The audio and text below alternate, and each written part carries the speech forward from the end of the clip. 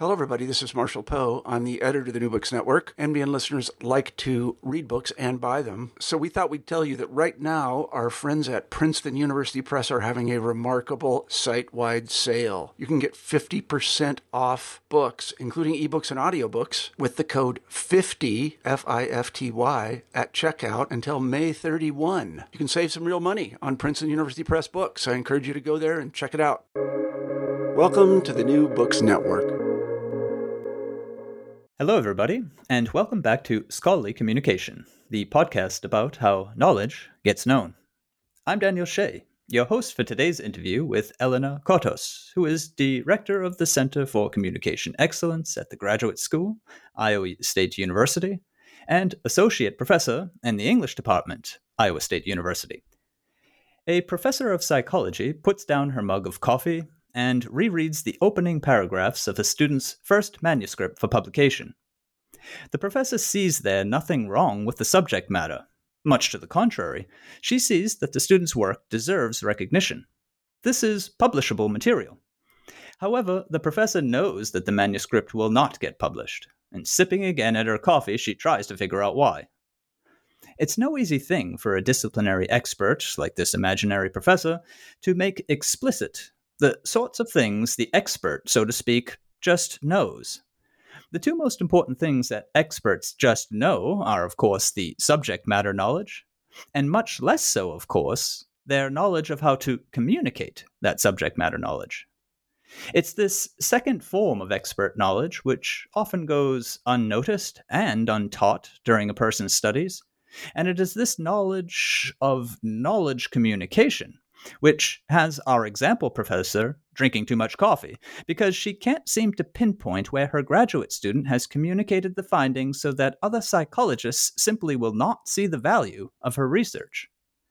Psychology is not simply psychology. No academic discipline just is itself.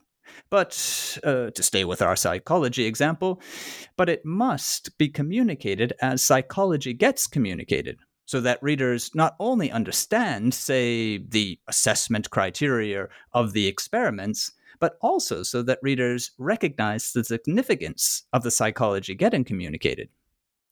It turns out no research is value-free, at least not in the sense where value-free means that expert readers will pay attention or show interest or ultimately grasp the research unless that research is making some recognizable contribution to the field. Research communities don't discover knowledge so much as they agree on knowledge, and that is why communication is so central to the academic enterprise. The value of research is communicated in writing. It's rhetoric, or in the terminology of present-day applied linguistics, the value of research is in the genre of that research. A research article, an encyclopedic entry, a grant proposal, a literature review, a book chapter, a whole book. The list goes on, and ends really nowhere, because genres, a bit like the words in a language, come and go, and the genres which are here now are constantly in flux. Still, it's in the nature of a genre to be analyzable, and it takes only a computing, calculating sort of mind to label, in order to utilize, all the moving parts of a genre. But as we've seen, precisely this task had our caffeinated professor of psychology rather stumped. The task stumps many a disciplinary expert and many a great writer. Again, just because we know how to do something ourselves does not automatically mean we know how to show others how to do it. How nice, then, if academics could run software on written assignments, on theses and dissertations, on manuscripts for publication, perhaps even their own, so that the hidden rhetoric of the document floated to the surface. And how much better if the software could then compare and contrast the rhetoric thus revealed with the rhetoric of published and cited texts.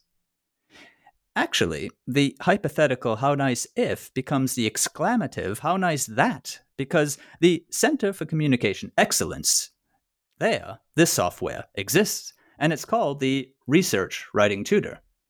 This is the only tool of its kind, really, software that articulates specific rhetorical strategies, explains what the strategies are, and provides a lot of examples.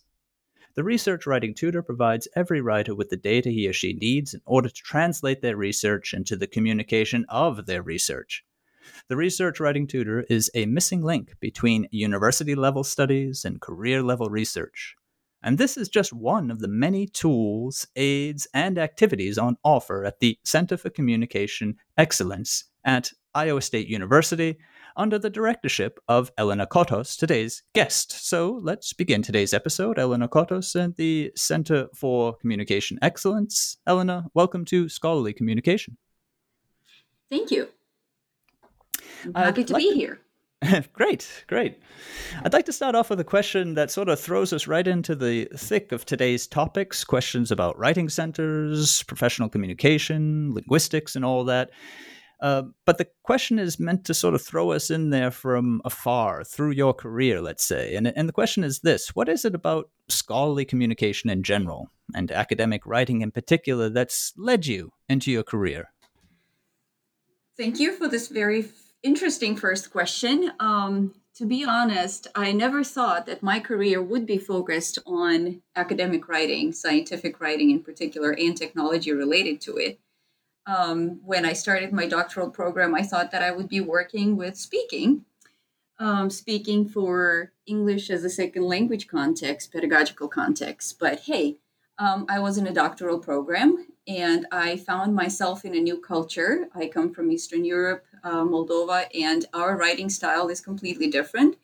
So I realized that I cannot really write academically in English. And so as I was learning how to write or attempting to learn how to write academically, especially when it came to my research, I did not really find any support or instructional materials or courses or any other opportunities, at least here on campus when I was a doctoral student. So as an applied linguist, at the same time, I was interested in discourse analysis and language learning and technologies. And then I gradually began to connect these domains in a research agenda that became both descriptive and applied in nature. And so my discourse analysis work began to center on investigating corpora, which we linguists call large principled collections of texts. And I was interested in describing how language functions to convey various meanings and create effective discourse in specific contexts. So that was very relevant to my challenge of producing research discourse. And then from a technology standpoint, I was interested in applying what I find about discourse, applying those corpus-based descriptions to address the challenges in language learning and teaching and writing in particular. And again, thinking about my own challenges as an academic writer.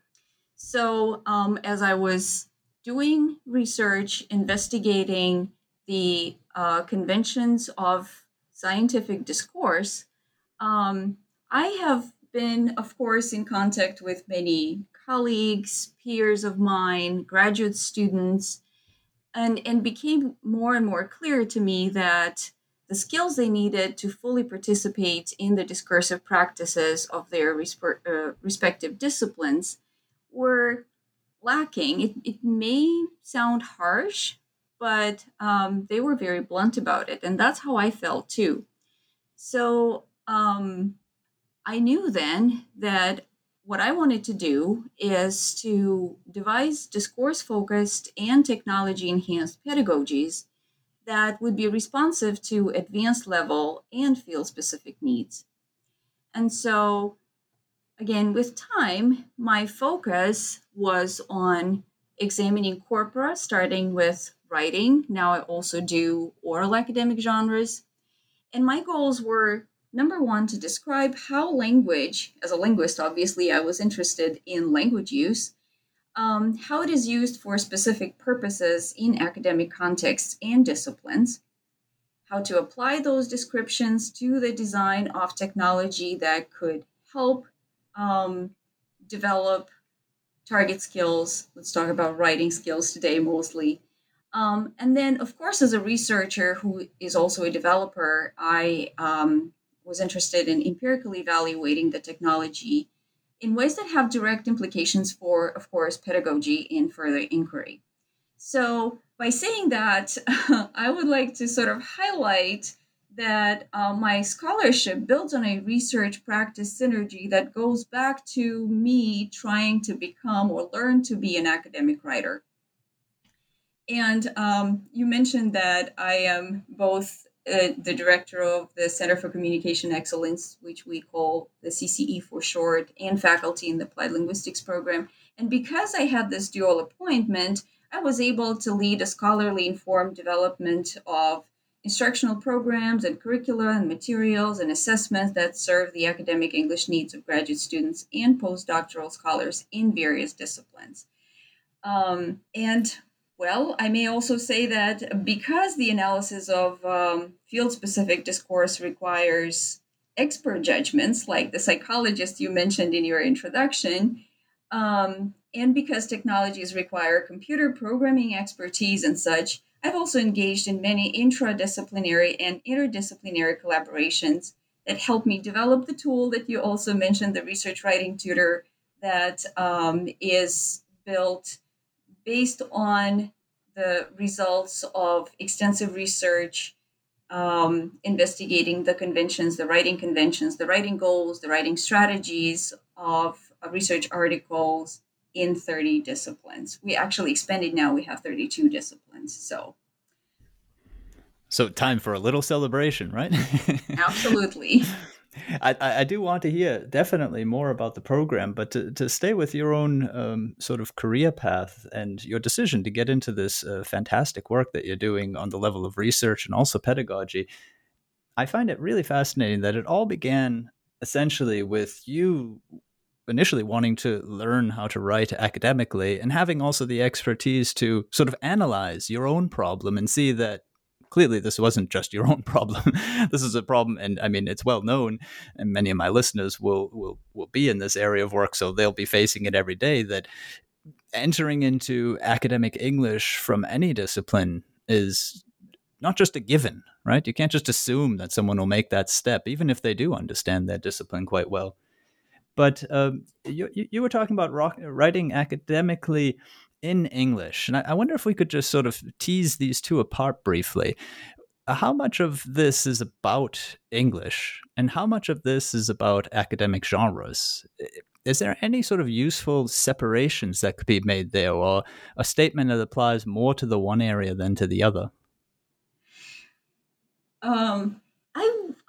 Initially, I did think that it's my English that was to blame, but then I discovered that I just didn't know the genre. I was not, I didn't know well, when I started, I wasn't really thinking of a genre having certain conventions that are sort of accepted by the disciplinary community, and expected by the readership in your field, but not only in your field, that conventions are cross-disciplinary. And so I discovered that through my research, when looking at multiple disciplines and seeing that really they do share communicative goals and they do use a very similar set of rhetorical strategies when they build their scientific arguments. So while I was sort of a little bit mistaken thinking that it was my English, it's really more about the genre knowledge than English language proficiency. And that brings me also to the goals that you mentioned. The first being how language is used for specific purposes. And that's an interesting way of putting it, because even there you didn't quite say English. So, I mean, this is really an issue of how do purposes get communicated to other people who would probably, in that case, share those purposes. I mean, when we're talking in the area of academic research, we're talking about research communities. So a group of biologists who happen to be specialized in one particular branch of the research, I mean, those are initially the audience of interest. So, I mean, the language is being straitjacketed into a very specific sort of sets of aims that only in a way these biologists in that particular area can even achieve, right? Because they know what they are saying and they know also what they want to do. Exactly. And I'm glad you're mentioning language so much. As a linguist, of course, that appeals to me a lot. When we talk about genre, let's say with students in various disciplines who don't know what they are, the simplest way to explain the basics of genre to them is that, hey, texts have parts, right? If you think of the research article, it has parts. It has an introduction, methods, results, discussion, conclusion section. This is conventionalized, right? This is a very, very likely and expected structure. And then these parts are expected to accomplish certain communicative goals. Like the introduction is supposed to really highlight a gap in the research territory, which is one of the goals, right? And then how do you accomplish those goals? Well, you use a set of rhetorical strategies. And then, well, how do you know that your rhetorical strategy is effective? Well, that's because you made the appropriate language choices, right? So, language, although we don't start with explaining the importance of language, we get there, and it's what we call the functional language that helps make these rhetorical strategies effective and make the ideas explicit, which is one of the biggest problems that we kept hearing from faculty that I was working with when I was doing this huge discourse analysis project. We had faculty consultants in all 30 disciplines, and they were saying exactly what you were saying at the beginning about the psychology professor. Well, I know there's something wrong there, but I just don't know how to express that. And if you give me language to define certain things, that would be very helpful. So that's how we, in John Swale's tradition of move analysis, we developed a framework of moves, which are communicative goals and steps that are rhetorical strategies. This is a very, very strong and prolific research area in applied linguistics. So we developed these cross-disciplinary moves and steps and gave them to our faculty consultants, and they said, oh, yeah, that's exactly what I was trying to say. Now I know how to communicate this to my students. And it also helps students when we work with them. They know exactly that they understand that they need to be doing something in their discourse. And to be able to do what they want to do, they need to be choosing the right language, make the right language choices, and that would function the way they would. Sorry. Yeah, and there's two wonderful things there that I'd love to follow up. I suppose I'll start with the functional language, which is a fantastic way, I find, of putting it. And the second thing that I want to get to perhaps and after that is what you say about faculty recognizing a problem, much along the way that I described our fictional psychology professor there, but not having like a handle to grasp it with, just saying sort of, and that's when graduate students or any other student gets sort of the basic feedback. You need to work on your structure or something, right? Make it clearer. And these obviously are not things that help the student so much either, right? Despite the good intentions of the faculty member. I mean, that's clearly an argument for researchers in applied linguistics or researchers from writing centers getting closer to faculties, to give them that language. But I'm actually trying to put that back a little bit. I'll stop talking there. The point that I'm making about the functional language, in my experience, what I've noticed is that a writer at many levels, but let's say either graduate or early career, is focusing very much clearly on the subject matter. So let's go back to our biologist example, right? Very clearly focused on this piece of research that they're trying to explain and make clear.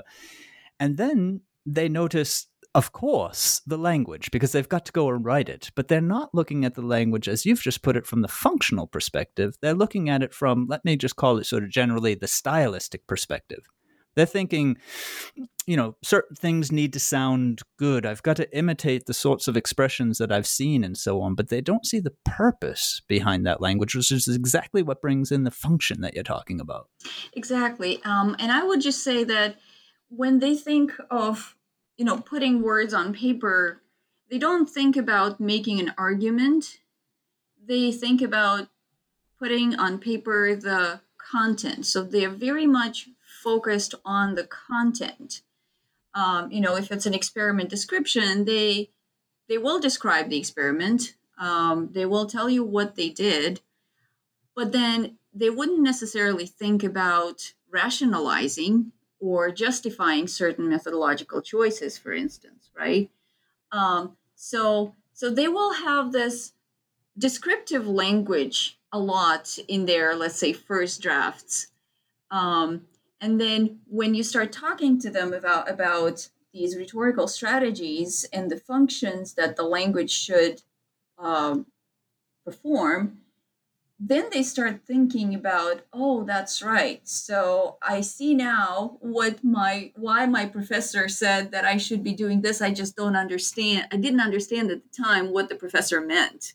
Right. So we're getting back to your idea of how explicit the feedback may or may not be, and usually it is not, but how having a grasp or having a tool like a framework of goals and strategies to lean on brings much more clarity on both ends, the student and the faculty. I wonder if you could maybe just illustrate that for listeners. So we've used a number of sort of abstract terms, functional language, and also a rhetorical strategy. Is there something that sort of typically comes up where a student gets a bit of an aha moment? That's what the professor meant. Or, I see now, that's why all of those articles do that kind of a thing. Now I get the purpose. Is there any way you could maybe just give a real quick sort of illustration? Sure. So maybe we can give an example from an introduction. So a professor may give feedback saying, well, yeah, you're giving me background information and you're talking about the topic and you're bringing in some research and you cite some important studies there, and that's relevant, but I'm not convinced that topic is really worth investigating. So why? What's the problem? And the students may go back to think, well, but I said that the problem is this thing is not working. Let's say if we're talking about some engineering problem or something. Is that enough? It is not enough, right? So when you start building your argument from the introduction, then some strategies to highlight the importance of the topic is to explicitly claim the centrality of the topic, to say something that would tell the readers that it's really important in the field, or maybe it has recently gained a lot of interest, or maybe it's been an important topic for many, many, many years. So in this case, we would say you need to use the strategy or step that's called claiming centrality. And we would give examples of what the functional language of claiming centrality would be. And it may be as simple as, in the past few years, to show recency, right, has been a significant point of interest. You have that functional language, a significant point of interest, right? And you begin to tell the readers that there is importance there that's recognized not just by you, but by others in the field. And then you get into the literature, and then you start looking at what's going on in the research territory, and you begin using other strategies like highlighting a gap or a problem, or raising general questions, or providing a justification and need for research to sort of segue into your study. So hopefully that example works. Very good. Yeah, no, that I think that makes it crystal clear, and it also brings to my mind the importance of understanding the rhetoric behind it, or the genre thinking behind it, as you might say. This idea that you're following a purpose. I mean, when you say in recent years, you're establishing the importance of the research through a particular method, and what you very often notice students doing, more inexperienced writers doing, is imitating some of these phrases without understanding why they might need them. And that's when I think very many people who deal with student writing feel that, they often see themselves saying in the margins, cut, superfluous, not necessary here, and so on. It's almost as if the students are just sort of, picking up on signals, but not understanding what's being sent out with those signals. And that may happen especially when faculty advisors or professors say, well, why don't you choose a paper from this journal? And because it's very similar to what you're doing, and maybe use that as a model. And it's good to use things as a model. We have a lot of text models in the Research Writing Tutor, but like you said, you really need to understand the purpose before you can apply a model. Let me come over to the faculty now, who seem to be dancing around in the background of our discussion. We'll bring them right up front now. You made a great point there of, the need that is in the faculties for them to really understand what it is that they've already mastered on some sort of subconscious level. Some people know also how to talk about it, but I would say clearly they're in the minority. And don't know, though, how to pass it on. And I'm interested now very much in getting into some of the details of the CCE, the Center for Communication Excellence, what it is that the work that you do there and so on. Perhaps the best place to start is to deal with that challenge. How do you get over into the faculties and get them, let's say, to admit that something's not right? And then how do you administratively and structurally go about forming a center along the size of yours? Thank you. I think faculty are really, really important. Unfortunately, we don't really have a way of educating the faculty. We do reach out to them through their administration, through the directors of graduate studies, when we advertise opportunities and events for the graduate students. Maybe from here I can tell you a little bit about the center so that you see and the audience understands what the focus of the center is and who our primary populations are, and why faculty are not really within our reach. Not that we don't want to serve them or educate them, but we are still a very young center and accomplishing multiple things at a time. So just to give you a little bit background, I said the center is relatively new, recent, because it was established in 2015. I am proud that I had a big role in establishing it, and certainly that wasn't easy. It all started about 10 years ago when Iowa State University's Writing and Media Help Center changed its mission and stopped serving graduate students. I must say that things have changed now, but back then, this drastic change sparked a strong wave of concern regarding the need for graduate writing support, not only among students, but also faculty. And we had some graduate programs, some faculty in the communication field and the library. They were providing some instructional opportunities, but the offerings were very uncoordinated, irregular, and most importantly, they generally failed to give the high engagement, the one-on-one support necessary for actual skill development.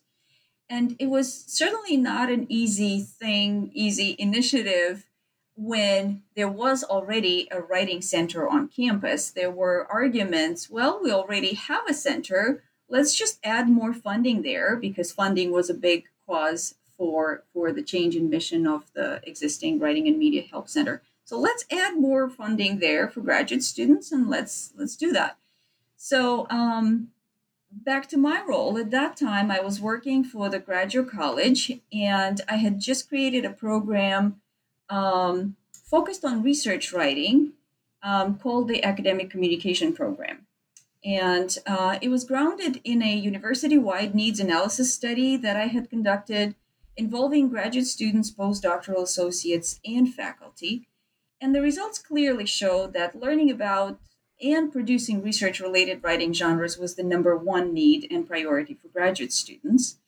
And that, I will remind, that was derived from the responses of faculty as well. However, this was the area for which students had the least support.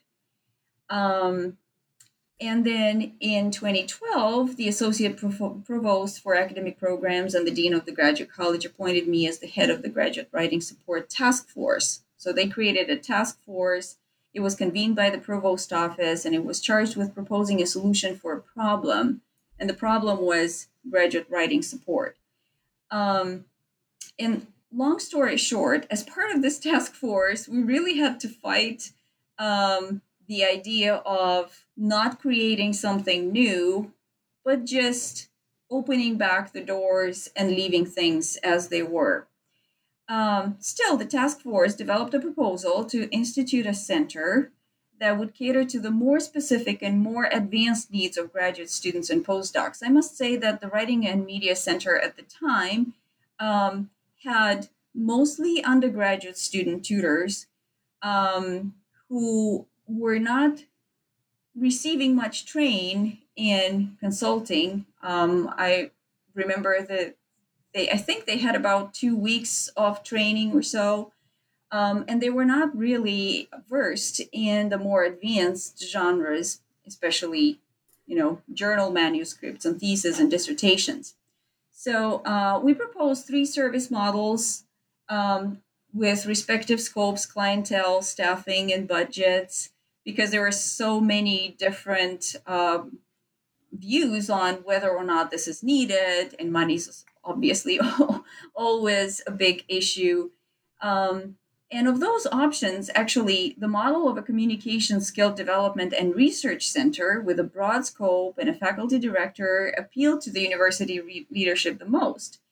And I think the time was also right because there were new significant initiatives on campus that had begun to promote a broader vision of the roles that scholars, both established and aspiring, should be capable of playing in this 21st century that we live in.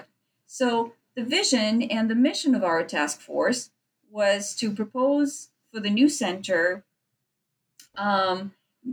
goals that aligned well with the university's other strategic initiatives. So that was sort of a strategic move and a good timing for us. So that problem was actually seen as an opportunity to make or create something that would make ISU recognized as a national leader in promoting comprehensive and well-rounded and research-based development for young scholars and professionals.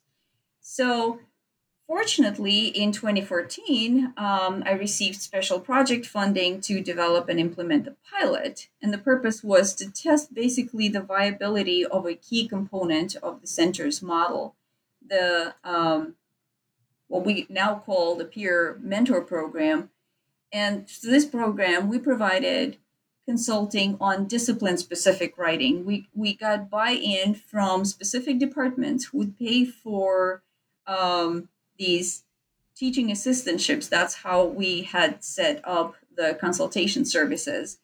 And so we trained, say, students in mechanical engineering to consult on genre writing with students in their own discipline. So trying to merge the best of both worlds, the disciplinary knowledge and also the knowledge of genre conventions. So the pilot was very, very successful. And a year later, the CCE was officially instituted. It is now housed in the Graduate College. It has its own budget coming from central funding. And I, as the director, report to the Dean of the Graduate College and appreciate much of the latitude that he gives me for developing new programs. As you said, we have a lot of writing support programs, but we've also moved into the academic oral communication area as well. Both of which areas are entirely necessary. And thank you very much for the overview. I think that gives a real perspective for very many people how something like this can come about and also why it needs to come about. I mean, I think you covered certainly both of those areas. I was very interested in the point of timing, how it aligned with larger university aims, because I can say from a European perspective, and I think there's plenty of writing centers out there in the States who would also sort of understand this scenario that you were talking about before the center. So the uncoordinated, the irregular, the sort of effective patchwork system of trying to get study skills across to people, as opposed to the sort of high engagement that's done at a CCE, so that people actually really are ready for their graduate studies or their professional careers. Let's say without the timing, if you're maybe lacking a broader vision across the university, what would be decisive factors, you think, that could help people realize we need to coordinate this, we need to get this into a research-based sort of program, we need to give the writing over and the speaking over to the professionals? Multiple conversations with high stakes decision makers, stakeholders. Definitely, unfortunately, student voices are not, I mean, they're heard, but often may not have much power in decision making. So through my experience, I found that communicating with, like I said, high level decision makers, deans, the provost office, certain committees, making presentations. I actually had to make a lot of presentations to demonstrate how our center would be different from the services of the current writing center or writing center at the time. So until you actually demonstrate and then propose something that is not pitched as the solution, we're going to save the world with this solution, but as a potential possible option leading to a solution, and proposing a pilot and then getting the proof of concept evidence. People believe in evidence, right? So getting the evidence that this works is the way to go. At least it was the way to go for me. Oh, it sounds very convincing. And that brings us also to the pilot, which is still a central part of what the CCE does, the Graduate Peer Mentor Program. And you've given us a brief look into how that works. Fantastic idea, clearly. Take the people who are already becoming experts in their field and help make them communicative experts, and then turn them around and send them into, the rest of the department so that they can help other writers there.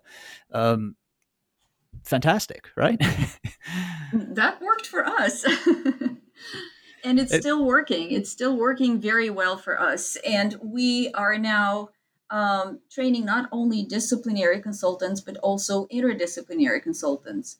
Research has informed us quite a bit, and practice has also given us enough evidence that this model works. So we have consultants, let's say from, agronomy, and who work with students in agronomy, or agricultural biosystems engineering who work with students in agricultural biosystem engineering. And we have consultants from mechanical engineering who work with students across the board, no matter what discipline they come from. That's one of those interesting points that I noticed in the program online, is that you will do inside of a discipline, but you'll also have somebody coming from outside of a discipline. Is there any way you could broadly sketch which advantages the two approaches bring? Or maybe even what sort of a project or what sort of a writer might profit better from the one or the other? This is more a matter of providing multiple options and also sustaining a model that maybe I should say sustaining a model from a financial point of view. With, like I mentioned, with the disciplinary writing consultations, those consultants come from a particular department, work with students in that particular department, and the department pays for their service. Okay, so we train them, we mentor them, we work with them throughout their time with us, but we don't pay for for their work. We also have interdisciplinary writing consultations. And in this case, the consultants are paid from the budget of the center. We have a lot of programs and departments that are smaller on campus and cannot afford to sustain a writing consultant position. And that means we need to take charge of this, and we can't leave out any students. So we have the interdisciplinary writing consultations. We have the English writing consultations as well, especially for international graduate students. And we also have more specialized consultations in thesis dissertation writing and nationally competitive awards writing. So it's not like students are limited to one or another. It depends on what their needs are. A student who can work with a disciplinary writing consultant may not get on the agenda of that disciplinary writing consultant, speaking in practical terms. They get booked very quickly, but they still need help, and they work with an interdisciplinary writing consultant. So they won't be getting that necessarily that background understanding or knowledge of the subject matter, but they will still receive support along the lines of writing quality, genre appropriateness, and things that we train them in. Two things that I'd like to sort of comment on, and please say what you think about them with this graduate peer mentor program, is what would be, let's say, sort of on a kind of general level, or even specific if you can, sort of the role of the subject expert when it comes to writing in a genre. I suppose what I mean is that as linguists, we can sort of look upon these texts and really, like almost like a roadmap, understand what's going on without necessarily being well versed in the topic matter, right? So biology or whatever, that might not be your cup of tea, but you can look at a research article and you get what they're doing and where, and you could probably also help somebody who's doing it. And I wonder, so for the peer mentors, right? So the graduate students who then take part in your program, how, let's say, vital is it that they're also from the same background? What sort of a, what sort of a benefit comes with that? Well, in these kinds of scenarios, they still talk quite a bit about the expectations of the disciplinary community, but also about the clarity of content. One thing that students often don't realize when they, let's say, write for publication is that they also need to educate somewhat the audience, and not write to themselves. And so they stick to very descriptive jargon type writing, assuming that the readers know what they're talking about. And if you don't understand the subject matter, it may seem that it's fine, but if you have a disciplinary background knowledge, then you can comment, or our consultants tend to comment on how explicit, necessary, redundant some of the content may be, or some maybe non-explicit, and also if there's an element of a logical content flow. If we as linguists look at functional language and see the argument, we sort of see the skeleton of the argument. The disciplinary consultants see the logic of that argument and how what its content realizations are, and how well that content fits within the bones of the argument. If that makes sense. Yeah. No, very much so. And the other thing I wanted to comment about the peer mentors was, I would imagine very many listeners are thinking, wow, what a great service to their peers. How wonderful that these other writers who are perhaps not as good as they are actually benefiting from them. I'm sure you get a lot of feedback from the peers themselves, the peer mentors themselves, saying how much they learned and how much better their writing has become and what they've gained through the experience. Yes, we do. And we're very happy to hear that. And the word goes out, and we have more and more applications to become graduate peer mentors from students on campus. And we, the fact that they are disciplinary writing consultants, and the experience they gain from there motivates them to expand their practices and try their hand at being an interdisciplinary writing consultant or a thesis dissertation writing consultant or leading a peer review group. We have continuous professional development opportunities for our consultants. And if they're willing to get additional certification in addition to the one that they already have, we're more than happy to do that. Maybe this will be a little bit off topic, but we have very specific training programs. And they used to be in the form of a full-fledged semester-long credit-bearing course that they would get certified through. Well, it wasn't certification per se because they were getting credits for that. But then we developed self-paced online training programs at the end of which they get certified. They get assessed and certified. And so their CV becomes richer with these unique professional development opportunities. So for somebody in mechanical engineering to have a certificate in disciplinary writing consultant or nationally competitive awards writing consultant, this is really makes this candidate or the students stand apart when being evaluated against other peers. Yeah, God, that's so obvious. I mean, clearly, I mean, if you've got a great degree to show, you've done fantastic in your discipline, you've got that experience mentoring, and you've got the additional certifications. Yeah, it's a win-win situation, right? Isn't it? It is. And this fall, we are piloting a model for being a mentor consultant. So we have our senior consultants. Well, we don't have too many senior consultants. We're trying it with one who would be mentoring the new consultants who just joined the CCE. And the senior consultant was really, really excited about this opportunity. That's great. Wow. So, I mean, it's also a sort of a democratization of the administration there as well. It's getting as many people involved in the training and in the teaching as possible. That's I see that as a tendency. Is that a fair way of putting it? Oh yes, absolutely. You got it very right.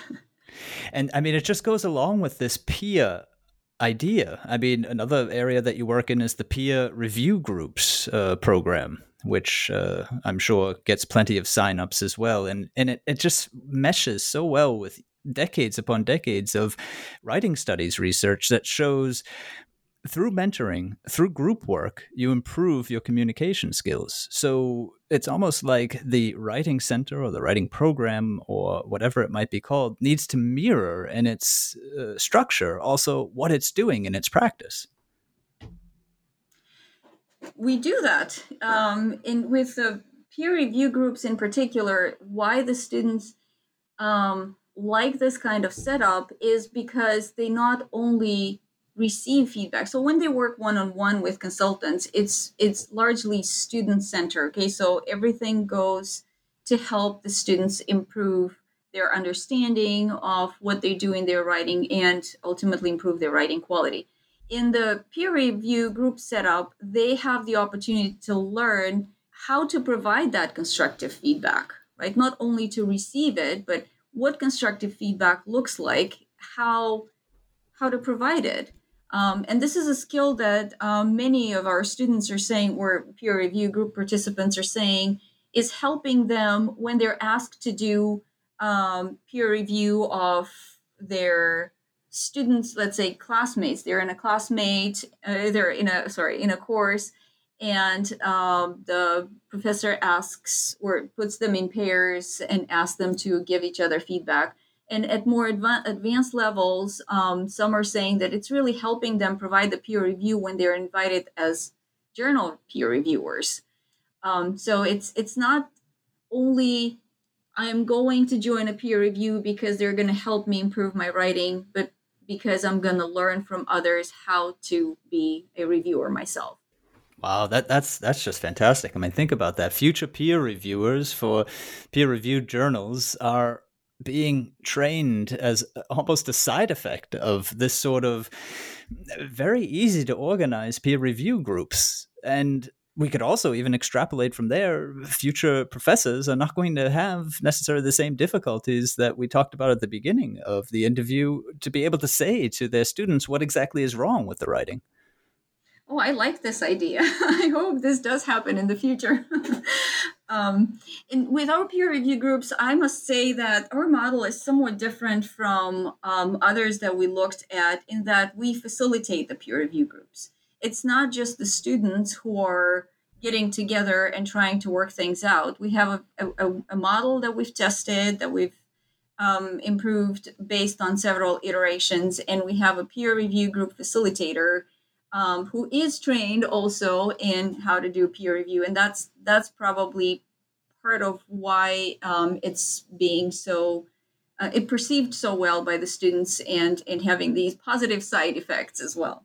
Yeah, and what would be the role of the facilitator? I mean, how much involvement would there be then in the peer review groups? Well, the facilitator doesn't really take the front stage. The facilitator, I mean, the word facilitator probably says a lot, but it's coordinating coordinating the discussion, starting the discussion at the beginning, providing models for what to pay attention to, how to respond, what what constructive feedback is like. And then once the students in the group get a hold of that, then they take the ownership of the discussion, and the facilitator may intervene. Let's say when they're getting off track, or maybe if the feedback tends to be, because in our peer review groups, students come from various disciplines. They're interdisciplinary. We do have discipline-specific ones, but most of them are interdisciplinary. And so some students sometimes tend to think that what is done in their discipline is the right thing, and are very persistent in a particular form of feedback or on a particular aspect of writing. And that's where also the peer review facilitator intervenes. And that's where they could take a look at the research writing tutor, the corpus there, and demonstrate how different disciplines may have it different ways. But at the same time, what is similar across the scientific writing of different disciplines, so they focus on that more specifically. Oh, I see. All right. One of the things that always crops up when I'm talking with people here at different universities in Europe when it comes to peer work and mentoring work of this sort is immediately the question of the integrity of the work or questions of plagiarism. Now, my experience has shown that this tends to be a bit of a non-problem, but your experience is far vaster than mine. What would you say to people who had concerns like that implementing these ideas? I would say from our experience, it tends to be more of a non-problem than a problem. I think more concerns may, and we've resolved those, but initially the concerns from students in particular were, well, I am doing this research. I believe it's really innovative. And I am not very confident to show it to somebody. What if they plagiarize or release this information to somebody else? So we part of our training is working with aspects of confidentiality, and we have a specific confidentiality agreement for the consultants, for peer reviewers, for the peer review participants, so that they feel safe in the environment where they review their writing. Very important and interesting, because actually your experience shows that it's the other end of the problem that people are worried about, not the plagiarism end or the integrity of the work. It's the high integrity of the work and people just holding their ideas a bit close, which is entirely understandable. Yeah. So I am teaching a course this semester, just to follow up on this. The course is called Preparing Publishable Thesis Chapters. And one of my students, before our first peer reviewing class, expressed this concern. And she said, well, if you were to review it, I'd be fine. Otherwise, I am very concerned to show it to somebody else because it's really, really innovative, right?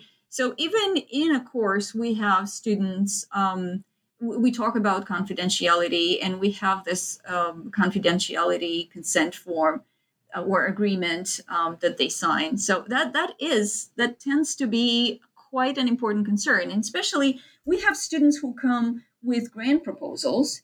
We have students who come with applications for very competitive national awards. And that is really a concern that they bring with them. And we make sure that this is no longer a concern for them and not a problem. And they can trust us in working in the environment they're in. We spent all this time talking about various aspects of the CCE, and we've yet really to arrive at the technology side, which is clearly one of the innovative aspects of the center. We've mentioned the research writing tutor.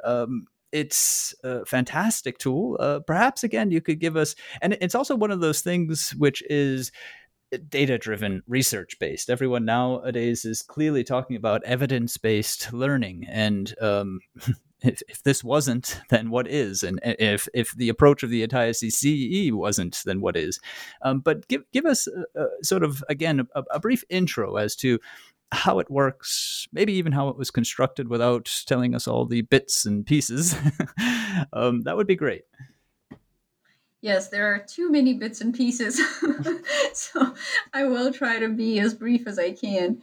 Well, like I said before, it is based on corpus research, and first we analyzed 900 published research articles representative of 30 academic disciplines, and then we devised a cross-disciplinary framework of these rhetorical goals and strategies that are characteristic of individual sections of the research article genre.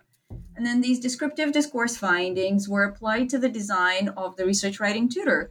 And it is a rather innovative platform for disciplinary or discipline-specific writing.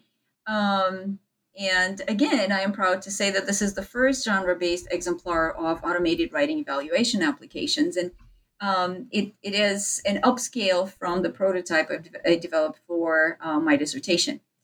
The research writing tutor integrates rhetorical feedback with scaffolding derived from all those research articles that we analyzed.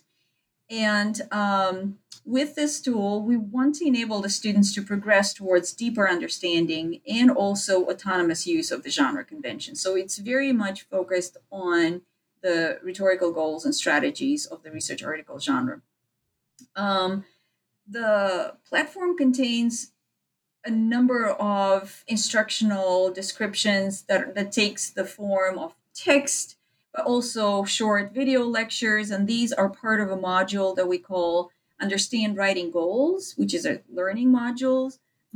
And then another one is called the Explore Published Writing. The purpose is to demonstrate students those conventions in the corpus. So it exhibits the rhetorical structure of individual texts through annotation, and the annotation is color-coded as well, so they can visually see what the move distribution is, and they can hover over and see the specific steps and where they are located, what comes before, what comes after. And we usually use this module for data-driven learning activities in the classroom. So these two modules then aim to prepare the student writers for drafting and revising their own research article sections, with the third module that's called Analyze My Writing, and that's where they get automated feedback. So I would say the most unique feature and the most difficult to develop was the automated feedback. So maybe I could tell you a little bit about that. That sounds fantastic, yeah. Okay. Maybe also to just sort of give you another question along the way that you could probably answer simultaneously. Is the program itself also learning as it goes? Are there any natural language processing aspects to it? No. So there is natural language processing and machine learning in the back end, but we made the decision not to learn yet from the student interactions with the tool. And this is a whole another area for research. So it's the way it works now. It works on the based on the automated analysis of student text that's done through machine learning techniques. We have classifiers that were trained specifically for each section of the research article. So to answer your question here is no, we're not yet integrating students' input into the actual analysis of the text. But I will say that we do have interactive features in our feedback module where students do self-analysis and have the option to say, and we have 3 thumbs option: thumbs up, neutral, thumbs down. And so they have the option of clicking on thumbs up or thumbs down and taking a note for their revision. So making a revision plan basically in view of the feedback they receive from the RWT. So they may disagree with what the tool says, and I will get to that in a moment, and take a note why they disagree. And that usually research has shown that when they disagree with the feedback, that's actually very useful because it triggers cognitive processes that are important, and they notice what they may not be doing explicitly enough, or maybe not the right functional language, or maybe so they're able to identify issues in their writing and then address them in revising and resubmitting again to the tool. So there is that interaction, allowing the students to have a say in the revision process, so that this is not a tool-driven, but still a author-driven process of revision with the tool. And as I'm talking about it, I should describe the feedback a little bit so it makes more sense. Things that I'm saying make more sense. There are different types of feedback, okay? There is macro level feedback, which focuses on the rhetorical composition and is visually operationalized for students in 2 ways. When the students submit a draft, they get their text returned color-coded for moves. Okay, so that's the visualization of their discourse structure, the rhetorical composition of the draft. And the second form of feedback at macro level is both visual and numerical, because it summarizes the move distribution in the draft with range bars and pie charts. And this is a feature that we learned appeals a lot, especially to students in STEM disciplines. It really brings to the surface this empirical background to the feedback. It's not a simple comparison, but it really relies on research that compares your draft with 30 texts of published discourse in your field. And then there's a goal-orienting feature with these range bars, because it tells students approximately where they are compared with the writing of that section in their discipline. And we have in the middle, we say, here's your goal, and then maybe you're below the goal, and maybe you're above the goal, and there is some percentages there telling the students how much more they are lacking or may need to reach the goal. So this goal-orienting feature of the feedback is expected to increase motivation by allowing the students to monitor their writing progress in relation to published writing. So every time they edit something, revise their text, resubmit for analysis, those indices change depending on what they did in the revision.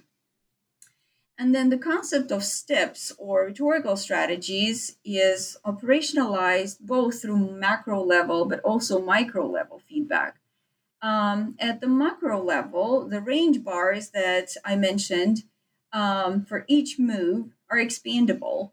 And when they expand, they show the steps and tell the students whether the amount of content and argumentation detected as those steps are comparable to the target discipline. So it also draws the students' attention to the steps that may be lacking or may need to be improved. So they're getting really more detailed feedback in terms of the rhetorical strategies they're using. And the micro level feedback is also connected to the move color coding on their own draft. So students may click or hover on their own sentences. And when they do that, the feedback takes the form of interactive comments or clarifying questions about the rhetorical intent of a given sentence. And we encourage them to go sentence by sentence and self-analyze what they're doing and see if what they're doing is explicit enough, and how the computer may interpret that, and what action they should be taking next if they see some discrepancy there between the feedback and their own and the meaning that they intend to express, but apparently may not be caught by the computer. So that's in a nutshell what the feedback does for the students. And I don't know if you're interested in research, but one arm of the CCE is involved in research. And of course, we do a lot of evaluation of our practices at all levels of programming, but focus on research was our primary and still remains our primary. Focus on writing research remains our primary focus. So I could tell you a little bit about that, but we don't have to talk about this. No, I think anyone would be interested in the goals of the writing research there. Sure, yeah. In the interest of time, maybe I'll just say a few words about the RWT, because we've been focusing a lot on its effectiveness or the effectiveness of its use with actual learners, right?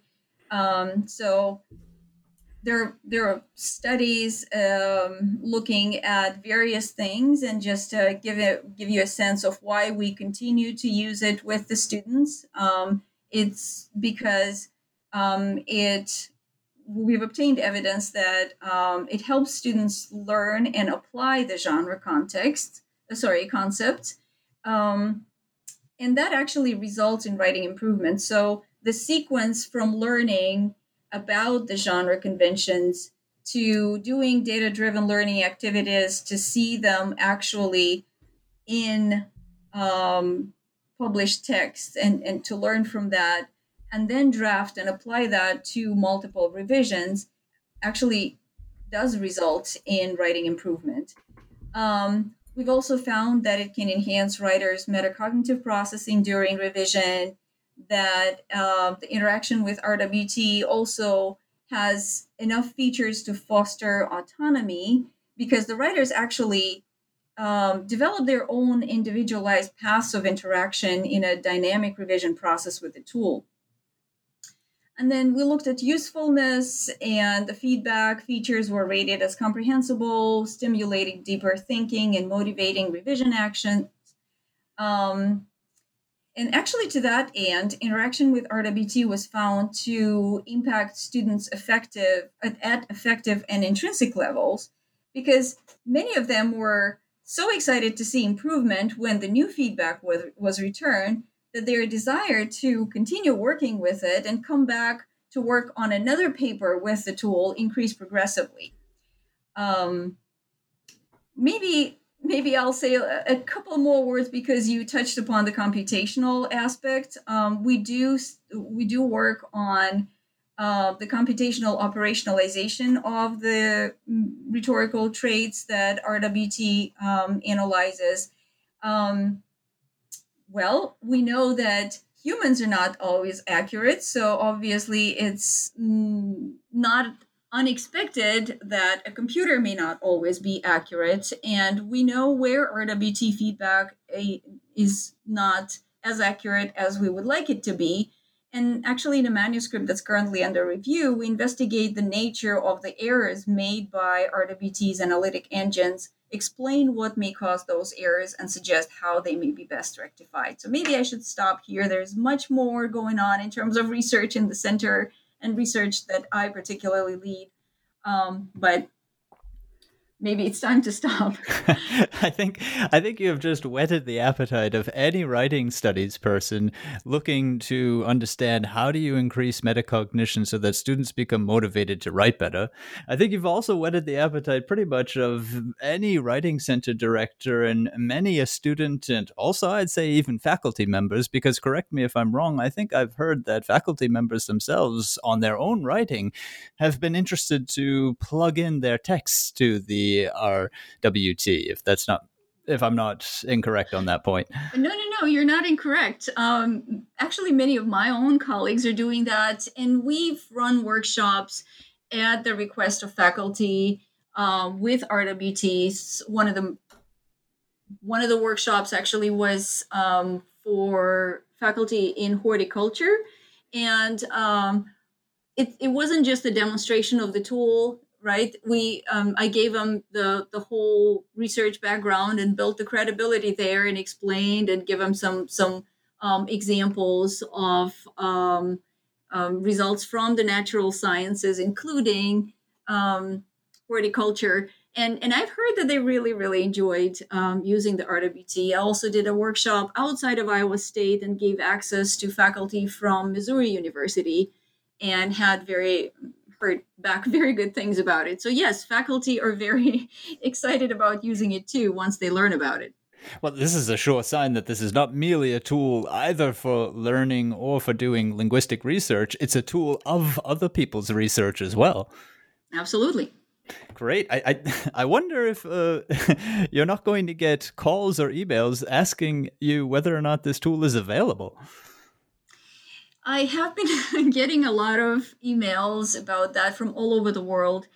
Unfortunately, at this point, the tool is still proprietary to Iowa State, but my co-PI and I are working with our Intellectual Property and Technology Transfer Office to see what can be done to give access to interested parties outside of Iowa State. So far, what we've done is we've had intellectual property agreements, let's say since I mentioned the University of Missouri, and these are, upon request, take time to approve and things like that. But we would really like to make it available to many more people outside of Iowa State. You'll find people who are interested, I can assure you. Well, Elena, you've been very generous with your time. I do have one last quick question. The CCE shows itself clearly as being unique. It's unique in its technology. It's unique in its focus on graduate students, its tailored feedback, its instructional content.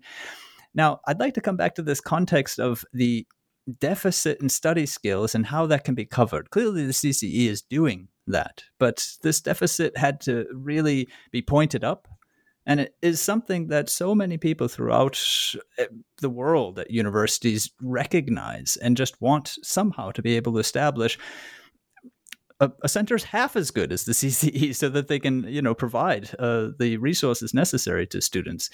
And I suppose long sort of preamble here, but what is it then that you would say, if we could maybe just focus on writing, what is it that you find is most important to anyone who's in academia? To put it another way, what is the one thing that you think really everyone should be agreeing about when it comes to writing in academia? Yeah, that's a very good closing question. From the perspective of where I am at now, I would say that anyone in academia should agree that young scholars must master skills of academic writing and professional communication to achieve their academic success, gain entry to their disciplinary and professional discourse communities, and to contribute to the accumulation of theoretical and empirical knowledge in their fields. This is somehow taken for granted. Oftentimes we hear from faculty saying, well, if the student made it into a doctoral program, then the student should be able to write. Well, that's not necessarily the case. They need to have opportunities to learn how to write. And this is part of the mission of our center, is to give them as many opportunities, as many different types of activities, and exposure to as many genres, and training in how to write in those genres so that they can later successfully perform their academic roles, whatever those roles may be, engage in disciplinary and interdisciplinary and intradisciplinary interactions, and accomplish goals that their disciplinary communities usually have. So it's not only for us at this point at the CCE is not only writing, but we're really looking at advanced academic literacies that our students need to succeed in the future. Well, thank you very much. That is Elena Kotos, Director of the Center for Communication Excellence at the Graduate College, Iowa State University, also Associate Professor at the English Department, Iowa State. I'm Daniel Shea, and this is goodbye from me to Elena. Goodbye. Thank you, Daniel. Thank you, audience, for listening to us. Goodbye. And this is goodbye to all of you. Bye-bye, and until next time here on Scholarly Communication.